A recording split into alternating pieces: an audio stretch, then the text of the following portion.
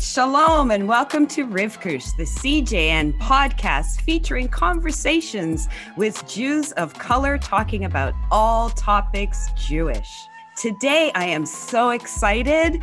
I'm so excited. I don't even know if I can even find the words. I'm so excited to have Rain Pryor with me today. Her bio, incredible. I don't even know if I can give it justice, but I'm going to give it a go. Rain Pryor is a dynamic speaker, spokesperson, award-winning actress, singer, writer, comedian, producer, mom, wife, everything, many hats, and they all fit. And all of those hats reflect her eclectic mix of Judaism and her African-American roots. One of Rain's mentors told her, if you wait for the world to come to you, you will always be waiting. Find what you want to do and go and do it. And I think that totally defines what I have seen Rain do, who she is, everything. She is constantly creating, inspiring. She inspires me to do my best. She wants people to just live their life to the fullest. Yes. That's what I get from her. And I know your work is not done. I know. And I'm telling you, Rain, I follow I'm a lurker on Facebook. And let me tell you, you are one of the people I make sure I see what is going on. So thank you and welcome. If people could see my face and be like, this I know, huge right? grin. Hilarious. Oh my gosh. So how's it going? Because your life is busy. How's it going? It is busy. It's going. I'm glad I was able this year to enjoy some of the summer before we're not going to be able to enjoy it again. So I'm glad to be out there doing what, exploring and seeing things with my daughter and having life and celebrating life this year because, been through some health stuff. And so it's just such a celebration right now for me, and it put a lot of life in perspective for myself. And so, And absolutely. And speaking of, you've been very open and very candid about the issues that you have been facing with your health. And can you share, how are you today? Because I know it was a lot, I presume, mentally, physically, spiritually. Where are you today? Look, where I'm at today is I'm in a place of acceptance. I accept the fact that I was diagnosed with breast cancer. I'm lucky. Apparently it was the good breast cancer. So, which means it's easy, quote unquote, to get treated, So I had that. I'm still going through the recovery process. And that's been interesting because I'm a person that likes to get up and go, and realizing my own limitations and accepting that at the moment. Flying was great until you get swollen from flying because you still are healing, and I never even thought of that. Right. Neither did I. And then I have another surgery. The follow-up surgery to the surgery I just had happens in a week and a half. So I'm totally going through all the feelings again, which is okay. And I've accepted that. I accept that because it's part of life. And, it's funny that you said I was so candid about it. And I feel I had to be because we all struggle with something, in our lives. We struggle. It's over the past year. I think we all saw a lot of, whether it was, racial disparity, health disparities, people passing away from sickness and disease. And you heard so much about it. I think so being candid, I'm human and this happens and you still pick up and go because I'm a mom, I'm a wife, I direct, I'm trying to write this series, all these things are still happening. Right. And, so you just show up and you're you realize you have to live a life in the moment because we don't know what the next moment is. No, even when we're planning, we don't know. Nobody said, You're oh, right. by the way, in the middle of this, Rain, you're going to have heart disease. Oh, and guess what? Cancer. Like, nobody gave the warnings. Dang. Hello. Dang. It's like when you plan life.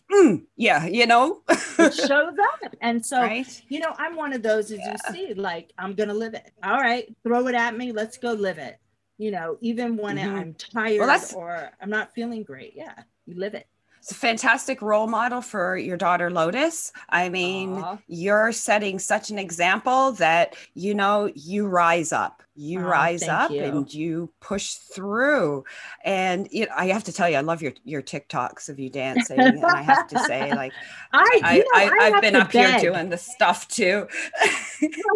Sorry? I have to beg to be in my daughter's TikToks. I have to be like, can we do a TikTok? No. And she's like, I don't know if you're going to learn the dances. And so they have to be like, well, teach it to me. And she's like, oh, my mom has to be in all my videos. Oh, like she doesn't recognize that we've been dancing and doing that stuff pre-TikTok. Thank you. She doesn't care. Like, I'm so unimpressive to her. Like, anything I do, like if I said, oh, I'm going to go sing jazz and blues in New York City in this club that was known for X, Y, and Z. She's like, and people are really going to pay to hear you sing. Oh, dear. God love our children. Yeah. Do they know you make me clean my room? Oh, the horror. I know. The horror. God. Terrible. It's like, you see, and I would have been, because I'm kind of hardcore, I would have said, be happy you have a room to clean. That happens too. Yeah. Like, we can move you in the attic if you want, with like, who knows what's up in the attic, but you can be up there in the hotness. You can discover it. Yeah, exactly. Yeah. Speaking of parents, I mean, your parents, and Crazy. One of the questions I want to ask you is because, sometimes, I don't even know if I should say sometimes, I'm sure you're used to Rain Pryor, daughter of, recognizing that's cool, but also you are Rain. And so, for our audience, she is the daughter of Richard Pryor and the daughter of Shelley Bonis. Am I pronouncing that correctly? Or am I putting a Canadian? I'm putting a Canadian spin on it, Canadian spin on it. It sounds so chic. Yes, please. I love it. I almost said can't wait to tell my mom. Yeah, I'm like, oh. And then if you look on Ancestry or 23andMe, it's like Bonois, just so you know. There's like different spelling. Yes, we have a Bonois, but none of us are French. So just saying. Okay. It's all like Russian, Polish. Yeah, very interesting. Oh, wow. Yeah. So, so not only are you Jewish, because your mom, she's Jewish, you are also obviously African-American, so you're biracial. And so it's like you're carrying multiple identities with, in yourself. And how was that growing up? And recognizing also you grew up in a particular environment that is foreign to me, but how was that? How was it? I grew up in it's funny. Me and my one of my best girlfriends, also a Black Jewish girl, grew up we're the same age, Malik Berger. We were just talking about that the other day, that we grew up in a different generation. So we grew up in the generation where there wasn't a lot of us around, like 4 years from us, 5 years from us. Yes, there was. Mm-hmm. But at our time, it was very different. And our mothers were very militant about our Blackness, as well as you're also Jewish women. The difference, let's say, between Malik's mom and my mom is my mom took on, I'm going to be your African-American role model with my blonde hair and blue eyes, and I'm going to wear a dashiki and Afro wig to school because you got called the N-word and the principal needs to know that your mom is hip. Okay, so how did that work out for you? How did that work out for you when your mom shows up? Oh yeah, totally interesting. Because mind you, this is pre-Rachel Dolezal in the U.S., right?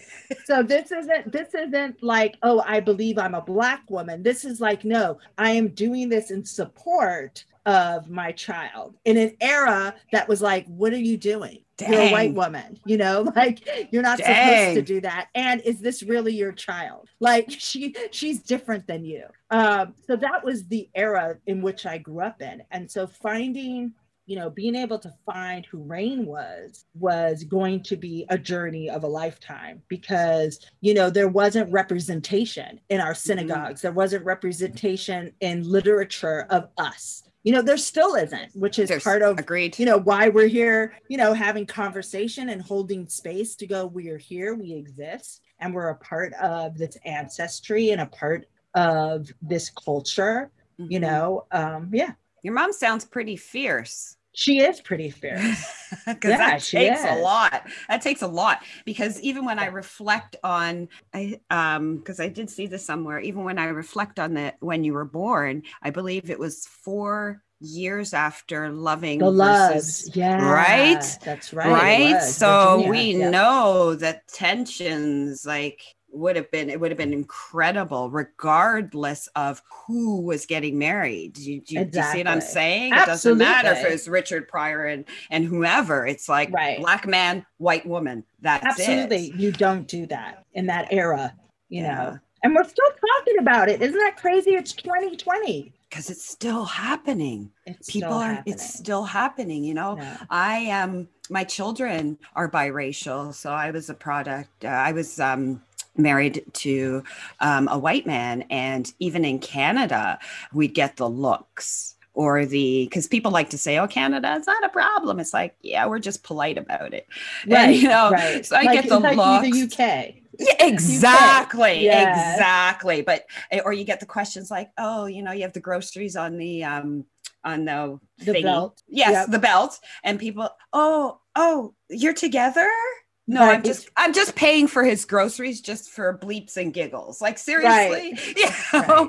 Yeah. So I hear it. Now how did your family manifest Judaism in your household? Like, I get, you know, from day one, you knew who you were. Did you do all the holidays? Did you do, you know, the markers of Jewish stuff? We did the marker. So my family was culturally into Judaism. My grandparents went to temple once in a while, you know what I mean? The high holidays, that's when you go to temple, show your face, see your friends, you know, and talk about how you really need to be going to temple on Friday nights, but you don't, right? So that was our family. We are culturally Jewish in our household. Like, whereas my friend that I was just telling you about is the opposite. Like, she speaks Hebrew, she reads Hebrew, her kids have been bat mitzvahed, you know, and bar mitzvahed, and our family just didn't believe in that. Like, my mom was never even bat mitzvah. So it's not something, but culturally, we were Jewish. Culturally, you know, I sat down and would do Torah study with my grandfather, or my grandmother would teach me how to make latkes and how to make brisket. And then you could get older and you realize, well, everybody makes their brisket differently, and we make ours like this, but maybe my sister's family makes it, you know, with I think she uses ketchup. I don't know, but it's different. Yeah. Different, you know, than my household does it. Yeah. But you're all doing the brisket. We're all doing the brisket. And I always identified as Jewish, and I also identified as Black. Like, it never was something I questioned. What I had trouble with was the era I grew up in, because of not having us represented in that space, was the conflict other people had with me being Jewish, you know, which is something we're talking about now in 2020, which is, you know, as we enter Jewish spaces, not being asked, who did you come with? You know, but assuming that maybe we're there on our own. Go figure. This is who we are, right? And even with my daughter, I think she's growing up, because that's how I grew up, culturally Jewish, and getting a lot of her Jewishness, I think, from my friends that I surround myself with. They were like, what? You didn't do Shabbos dinner? What? Lotus, come here, light the Shabbos candles. you know. Nice. Nice. You know, teaching her how to make challah, because I love making challah, you know? Yeah. I have yet to make a challah. I have like 1,000 recipes. I've my learned how to God. bake bread over COVID. So my Of next natural course. step should be that. But That's I how. and girl, I'm sure I can braid. You know that the Jamaican in me, I think I can braid. So, Hilarious. so Right. yeah, I just haven't taken that step. So maybe after this, it'll spur me on to say, I'm gonna make the challah too. Right. Yeah. So speaking of, like, you Yes. mentioned the word latkes. Yes. Let's talk about fried chicken and latkes. Let's talk about it. Yes, yes. What was the genesis of that? What? You know, that came out of what you read in my bio. So that came out of, you know, being in the industry and kind of feeling like I kept hitting the same type of marginalized wall, which is you're not Black enough for the Black roles. You're not white enough for the white roles. People can't conceive that Black comes in all different shades. So it's really a look that I did not have. And so how can I make my mark? And I didn't want to do stand-up. Everyone kept pushing me because obviously my dad. So being Richard Pryor, oh, she must be funny too. So let's push her into stand-up. And I'm funny in my own way, but I'm not stand-up funny. I did stand-up. I did an album. It was okay. Like, it's not great, you know? Mhm. Otherwise I'd have a special. So it obviously wasn't great. But I did it. And so creating Fried Chicken and Latkes really started off with me just throwing some characters and some music and doing a cabaret show, and then acting out these characters in between and going into a song. That's literally how it started. And in 2001, and I have been doing it ever since until COVID. That's when everything stopped. For the first time in my life, like, I wasn't on tour. Wow. I have gone every year. I'm performing at least 4 times, you know, a year. And then all of a sudden, you know, or creating like my series with some big named people, but everything in COVID just shut it all down and done. So and so now I'm in the process of learning how to technically create a script and put it out there and maybe produce it myself somehow for television, you know, or film. But I think those stories of Black Jewishness and multiracial Jewishness needs to start to be told. So absolutely. That's where absolutely. I'm at. Yeah. What can you share any current projects that you're working on right now? Well, honestly, what I am currently working on, and it's out there in the world, is the script. So I wrote a first draft, I put it out there, and just, you know, it's everything in the industry is so hurry up and wait. And so, you know, that's where I'm at. We're in the process of shopping and meeting with people and hoping somebody is like, yeah, that sounds great.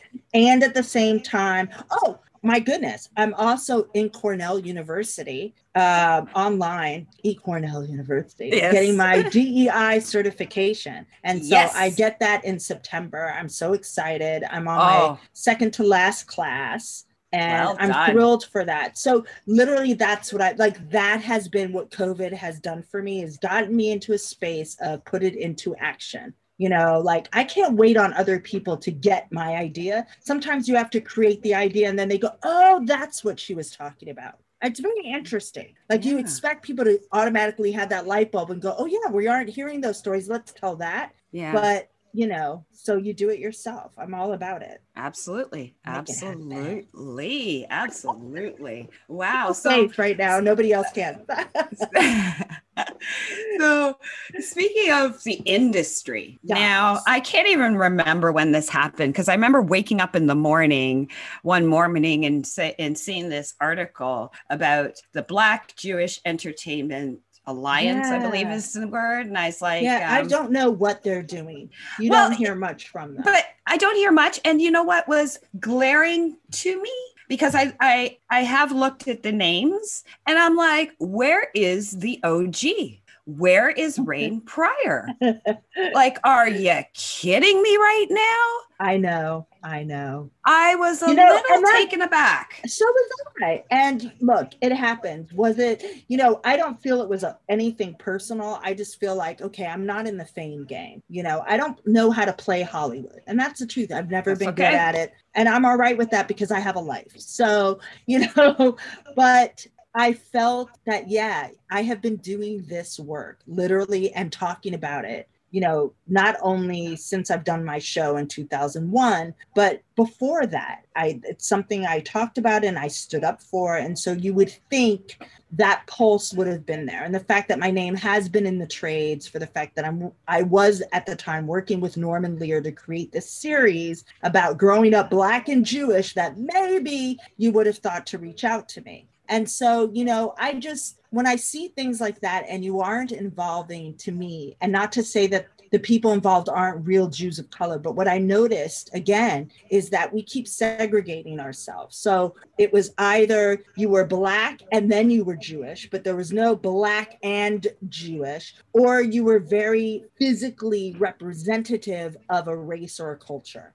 And so I'm excited and eager to see what's going to be created outside of that with people who are actual Jews of color, to talk about the both ands of where we sit within our communities all over the world. This is a global thing. This isn't just, special to the United States. Mm-hmm. This is a global issue that we come in many shades and different forms of who we are and how we identify. And that we need to learn to see that I can be a supporter of Black Lives Matter and a supporter against anti-Semitism.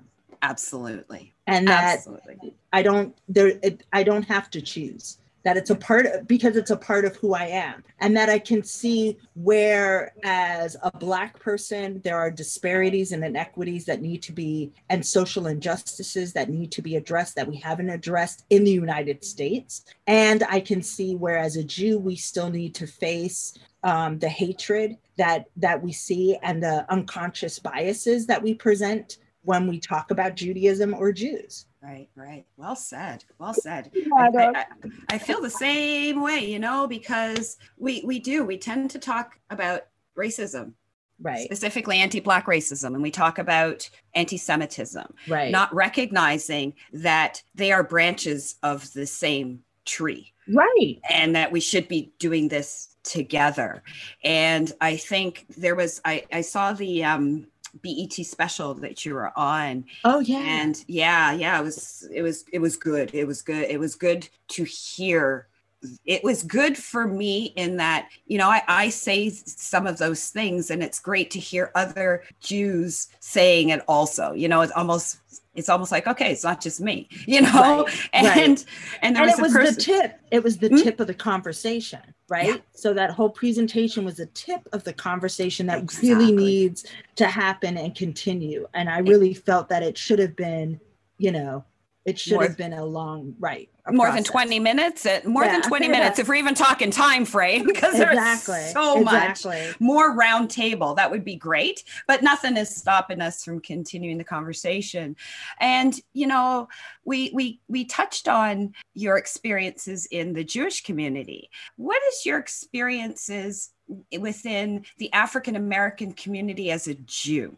My experience as an African-American and the Jew is the same thing as when I enter Jewish spaces and get asked, so how are you Jewish? Or who did you come with? Right? So I don't wear Judaism on my skin. I'm not white reflective of what the idea of Jewishness is supposed to look like in Black spaces, right? Unless I'm with Jews of color who get it. Right. So it's the same thing. It's not a conversation that's had, when it comes up, you hear the same tropes that you've heard before, or you're in a conversation with someone and they bring up, that Jew took my money and, and so you deal with that. So that's what I'm saying. I get it on both sides. I always have. Yeah. And so how the work that I really want to do, and I'm working with a great organization also called Mosaic, with another Jew of color, Dee Sinai, who's Japanese and Jewish. And, my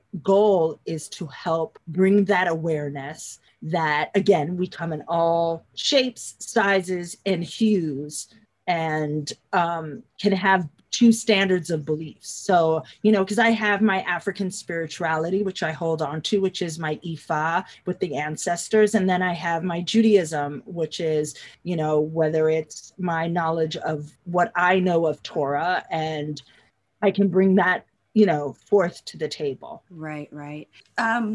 It's interesting because when we look at the history, and there's a great documentary, Shared Legacies, and when we look at the history of African Americans and Jews, it was like this. They were very intertwined. What do you think? Because I struggle to understand where the divide happened, why it happened, and how do we get it back? That's more weight than the Black Jewish Entertainment Alliance, like that would be weighty, if that makes any sense. Say what the question is again, one more time. So whenever I after the George Floyd murder, there was a lot of talk in the Jewish community about how, we've always supported civil rights and we walked with Martin Luther King Jr. I thought to myself, if I hear that one more time, I'm going to scream. But, because that was like the year of my birth. Okay. So it was a long time ago. Right.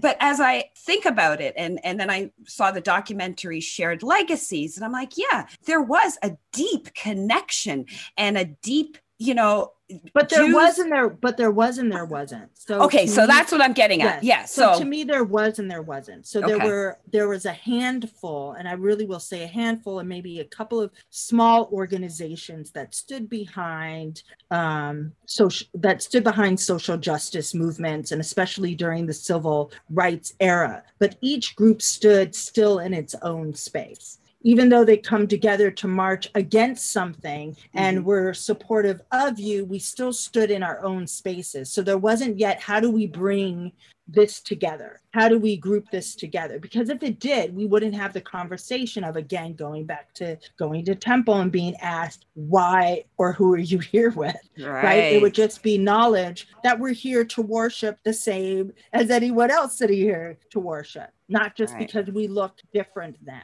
And in that era, if you look at who, it's like, so I put it this way, my grandmother, grew up in a different era. So her family was from Russia. She's a second generation immigrant, but she grew up here. And so, growing up, her idea was that the conversations were always like, I care about the Black people, you're a people. You do that well. I see like your grandmother, and I right. But anyways, and so that's what I mean. There was a sense of we support you, but not this universal. I'm going to stand beside you, and we're going to be integrated into each other's lives, knowledge, spirituality, and culture. And that's where I think we have made a mistake. Is that in order for me, like I'm supposed to hopefully in October speak to a Christian apostolistic Christian congregation about. Can you define say it again? See, I can't say it either. What is that? So it's just like, it's another sect of Christianity. I believe they wear white gloves, and it's very like not Pentecostal, but it's close to that. It's in that gotcha. Category. So anyway, I'm supposed to go speak at the church because I was part of a coalition to bring into a ceremony that the Baltimore City school system wants to have, a welcome back to school event. And I said, what about involving the Jewish Federation of Baltimore into it, either being, someone who can give you money for your event or set up a table, because I think that's how you start it. If I don't know about you, then I can't be aware of you. I can't be aware that I'm also behind the things that you're fighting for and your children and but that's how you do it, is by the integration of our communities and an understanding of who we are, our beliefs that are not so different from what you believe, other than when it comes to Jesus. You know what I mean? Like that's where it ends and we begin, and vice versa. So, but that's okay. That when we learn how to accept someone else for their differences, we grow as a community. When I can be inclusive and say there's a big celebration around Christmas time, and there's also Hanukkah on its heels or in front of it, depending on the calendar year, maybe we can combine and have a celebration of both for the community to come together. So that's Absolutely. that's where I'm trying to target, That is you know what awesome. I mean? Yes, yes. I hear you. I hear you. That is awesome. You actually, when you said Jesus, you made me laugh because people have asked me, what happens, when somebody who's Black in Canada finds out I'm Jewish. I said, well, usually if they're from Jamaica, they kind of go, oh, okay, because there's a big Jewish population at one point in Jamaica. I said, but I said sometimes they look at me and they're like, oh, girl, you need Jesus. Right. So I just flashed to that, and I'm like, I'm good. That's so funny. I'm good, but we can still get on. Ain't no thing, right? Right. But so I agree. I think that is the way to kind of merge. So you had mentioned Baltimore. Yes. And I remember that you were running for city council. I did. Because I was like, you go. And I would like you to talk about what precipitated that, because it is, it is a thing. It is a thing. Pushed you. The reason I decided, as what I call myself, a lay person in politics, I really am a lay person. I have no political aspiration. I really don't. But I felt in my city that when my daughter was going in public school at the time, was severely bullied, no one dealt with it. And I felt that was unacceptable. And it's so prevalent. Across our nation. First of all, it's very prevalent. So I spoke up and I realized people were listening, and I said, well, then maybe I need to use my voice for political purposes to help bring awareness to certain issues and maybe help also within my community. And then I realized the game of politics. Very interesting. I will never run for politics again. Oh, yeah. So yeah. share. Right. Yeah. No, because I realize it's a beat. So my work is better served on the ground. My work is better served in what I create visually or aesthetically, what I want to create culturally, about bringing communities together. And politics is very much about sometimes being able to let something go that you really, really wanted over here by doing something over here in this field that maybe you weren't prepared or wanted to be a part of. Right. But I don't know how to do that, because if you're wrong, I'm going to tell you you're wrong. I don't know how to kiss your butt and tell you something different. And so I knew then I'm not going to win, but I didn't lose badly. I got 36% of the vote on my first time ever running for office. That's freaking awesome. During COVID. Pretty darn awesome. Right. So I was doing well, and then COVID happened, and I couldn't go knocking on doors because I'm a high risk. So I couldn't go knocking on people's doors, and I couldn't do it from a hospital bed because I was in the hospital also, but I did the best I could do. So I was proud of my 36% of the vote. I'm still proud when I walk around in my neighborhood and in my community and people say, I voted for you. Yeah. Are you ever going to run again? I'm like, no. And I tell them why, and they get it. I said, because I don't know how not to be so vocal about my opinions about how government and what you're doing is so foul. So okay, that's telling it like it is. So what you're really saying is you don't have a filter, so it wouldn't be that great.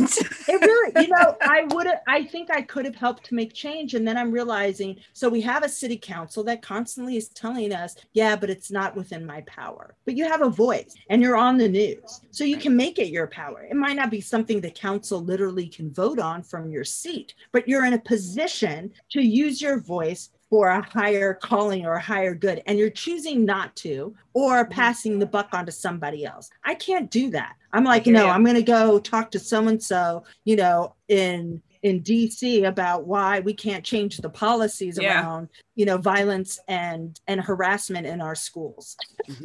Exactly. So whatever happened with the bullying incident and how is Lotus?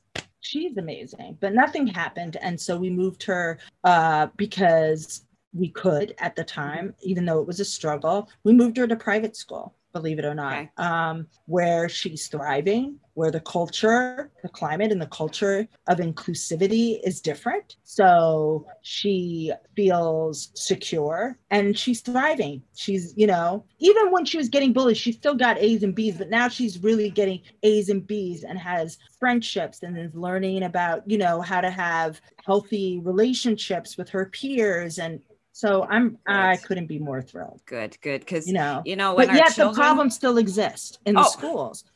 Just today, there's an article that came out about Baltimore City Schools that Fox News was doing, that there's going to be a big protest on August 3rd in front of City Hall to try and remove the administrator of Baltimore City school system. They're asking her to step aside and let someone else in because we're failing our kids time and time again. Yeah, because they're Don't get me started, girl. I can go on forever. No. The bullying thing, I'm actually getting chills because it just, even thinking about it, hurts my heart, at the effect that it has on our people who are little people who are trying to find themselves, find their way in this world. Well, we have this philosophy, and it's, it's funny. A lot of my politics, I would say, is very progressive politics. I also, I guess, have conservative leanings. And I think it's just an age thing. I'm 52 years old. I think if you're going to spend money, you should have a budget to how you're going to spend money. I mean, it's a household. That's what we do.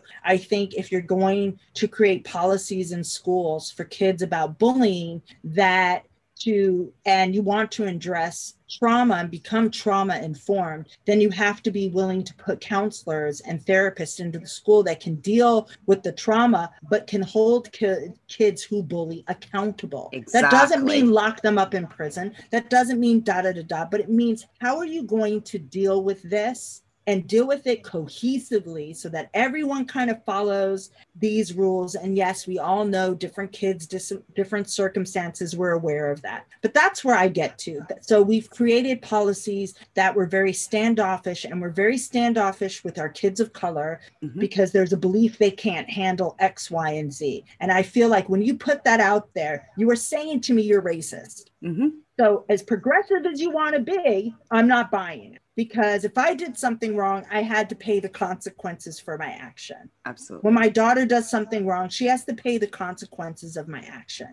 I came from a family where both my parents did drugs and alcohol. I mean, it was all over the news, except it wasn't like today because we didn't have internet, or it would have been everywhere. Right? Yeah. That's the only difference. Yeah. But I survived and I paid, I was accountable for my behavior and my actions, regardless of what was happening at home, because that's what I was told. It was like, all right, you can have that at home, but you're not going to behave this way here. And let me tell you why. Because your education is important. What you're going to learn is important for your future success. If you want out, this is how you're going to get out. Wow. So, yeah, it's deep. I know. Wow. Great. Dang, super deep. Woo! You're like, shut up, child. I'm sorry. I gotta take a breath. Oh, I'm sorry. No, don't be sorry. Like, I'm telling you, I felt every word you said, and I have goose flesh. I was just like, whoa. I'm gonna lighten it up because please. just a little bit, because right? I cannot let this moment go without saying, loved head of class. Yeah. And I was thinking about it the other day, and I thought, I should say to her, I grew up watching Head of Class, and I thought that when people hear that, they're like, how old do you think I am? And girl, I'm older than you. But I grew No, you're not. Black don't crack. Like, not at all, girl. Because look at you. Look at you. You need to go back to grade school. You look like you're 35. I think we'll both go back to grade school together because we both Black don't crack. Right, FBI calling us. Look, can you pass for 35? We need you to hook up. Da da da da. I remember watching you and thinking, look, it's a moment that I remember so many years later. And what's crazy even about that, so I created that role. They didn't have something like that on Head of the Class. It was an open call audition. I went and I did a monologue. I believe I did a Spanish well, that wouldn't be Spanish. So Latino housekeeper at the time and something else and whatever, and these monologues. And I was like, oh my God, can you come back tomorrow? And can you write us a teenager? So I went home and I looked in the paper and saw this article about gangs and da-da-da. And I used to be part of working with gangs. And so I decided, okay, I'm going to create this rap character. And I went into the audition and literally did a monologue and rapped and got hired on the spot for head of the class. They were like, we want to use that character. Oh, and by the way, you playing it. And so that's how I got head of the class. And sweet. I was only supposed to be on 2 episodes. And the first episode, it was taped in front of a live audience. And I went out and did the taping. Afterwards, they introduced the cast and I got a standing ovation. Nice. Kids in the audience. And then that night I got a call saying, would you be a regular on our show? And that went on. And so I was for the next 3 years. And that was it. TJ Jones. TJ Jones. Theola June. Her real name was Theola June Jones, right? I remember the first name. Right. Theola. I just remember Theola. I think in one episode they gave her name. Yeah. Okay, Theola June Jones. Yeah. Wow. Hilarious. That's why she was TJ, because nobody wants to call Theola when they're 13. Nah. How old were you when you did that role? 18, 19. Yeah. Okay. Yeah. I was 20 when it ended. Oh my God. Seriously though, where did the time go? I know, right? To my hips. That's where it went. I went to my hips, I tell you. Oh, don't even joke. But because when I even think about head of class and when it's hard to even believe it was that long ago. It feels like it wasn't. And then I look at like my grown children or whatever, and I'm like, no, it's a while ago. Crazy? We have children like that. I know, right? I'm so amazed. Yeah, it is. And just as an aside, please tell Lotus that I watched the video of her in the dance class. And what was it that was attacking the cicada? Her? Oh my God. I laughed. Then I felt bad because I was laughing. But I'm like, she can't see me laughing. I'm like, she can't see me laughing. Right. Girl, we laughed so hard. I thought that was the funniest thing I had ever seen. And then went right back to dancing. I know, but I was like, all you see is I did. My daughter and Bugs do not get along. Hilarious. Oh my God. I hear her. I have a spider thing. Like, my partner in life, he actually refers to me as the murderer because I'm constantly hunting them down because I can't live like this. I can't live if I feel like there's an invasion of spiders. But so I get her thing. But yeah. So what are her goals in life? Like, she comes from a history of entertainers, right? Because your mom was too. She likes performing, just not in front of people necessarily. Like she looks at TikTok, like it's just fun to do with my friends. And it just keeps me in contact with my friends. I'm like, whatever. But she doesn't really have an interest yet in performing. Like that's mom's thing. And she said, what if I don't want to do that? Would you be disappointed? I'm like, no, but it is in your genes, Lotus. You have it naturally. Like she's naturally hilarious. She's naturally a great dancer and mover. Like, so I wonder, but she's also good with math and science. So who knows? Cool. She might end up, she's like, look, I want to make money. I need someone who's going to cook for me because I don't want to cook eggs. Ew. Like she's that girl. I'm like, who developed this little valley girl? Like really in Baltimore of all places. Gotta love those goals. Yeah. Oh my God, it's hilarious.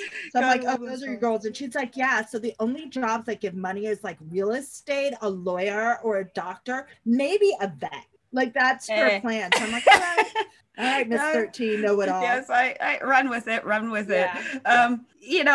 Parents again. What would you say was the biggest influence or the biggest thing that you got from either of your parents, like from your dad, aside from the great sense of humor, both my dad and my mom, I think what I got is blunt honesty and truth. I don't know how not tell you the truth. Mm-hmm. I've never been a good liar.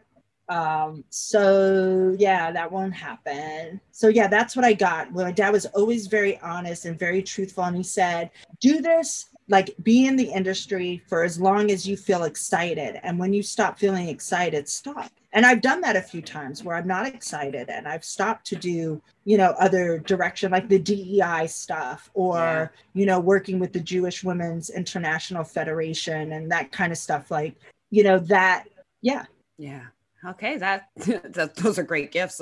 That's awesome, right? It's awesome. You can't ask for better. Truth and honesty. It really, because that's integrity. Attributes. Also I look for integrity. That's something I got both from my I would say my grandfather, really.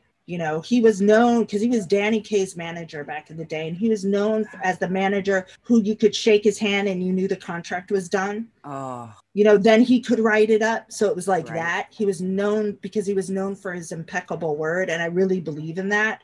So I come from that same place. That is awesome. That is awesome. Well, I'm so loving this conversation. I love talking to you. You are amazing. Now so you know, now I'm going to be on your Facebook even more. Just kidding. Please don't call anybody. don't tag me as a stalker. You can totally be like, what's up, Ray? I'll be like, hey, boo. No, I'm so glad because I don't know if you remember, I really wanted you to come up to Canada for fried chicken and latkes. I know. But we couldn't get it to work out and then everything else interfered. So, for me, this was a great opportunity. I also went and saw the documentary at the Toronto Jewish Film Festival because I think I posted pictures of the lineup of people waiting to get in. I was so excited about that. Oh, it was great. It was great. Thank you. So this has been incredible for me. Thank you. And it's been incredible for me. Oh, thanks. So so thank you so much for taking the time out of your very busy life, because I know it is. I see what you're posting on Facebook. You're busy.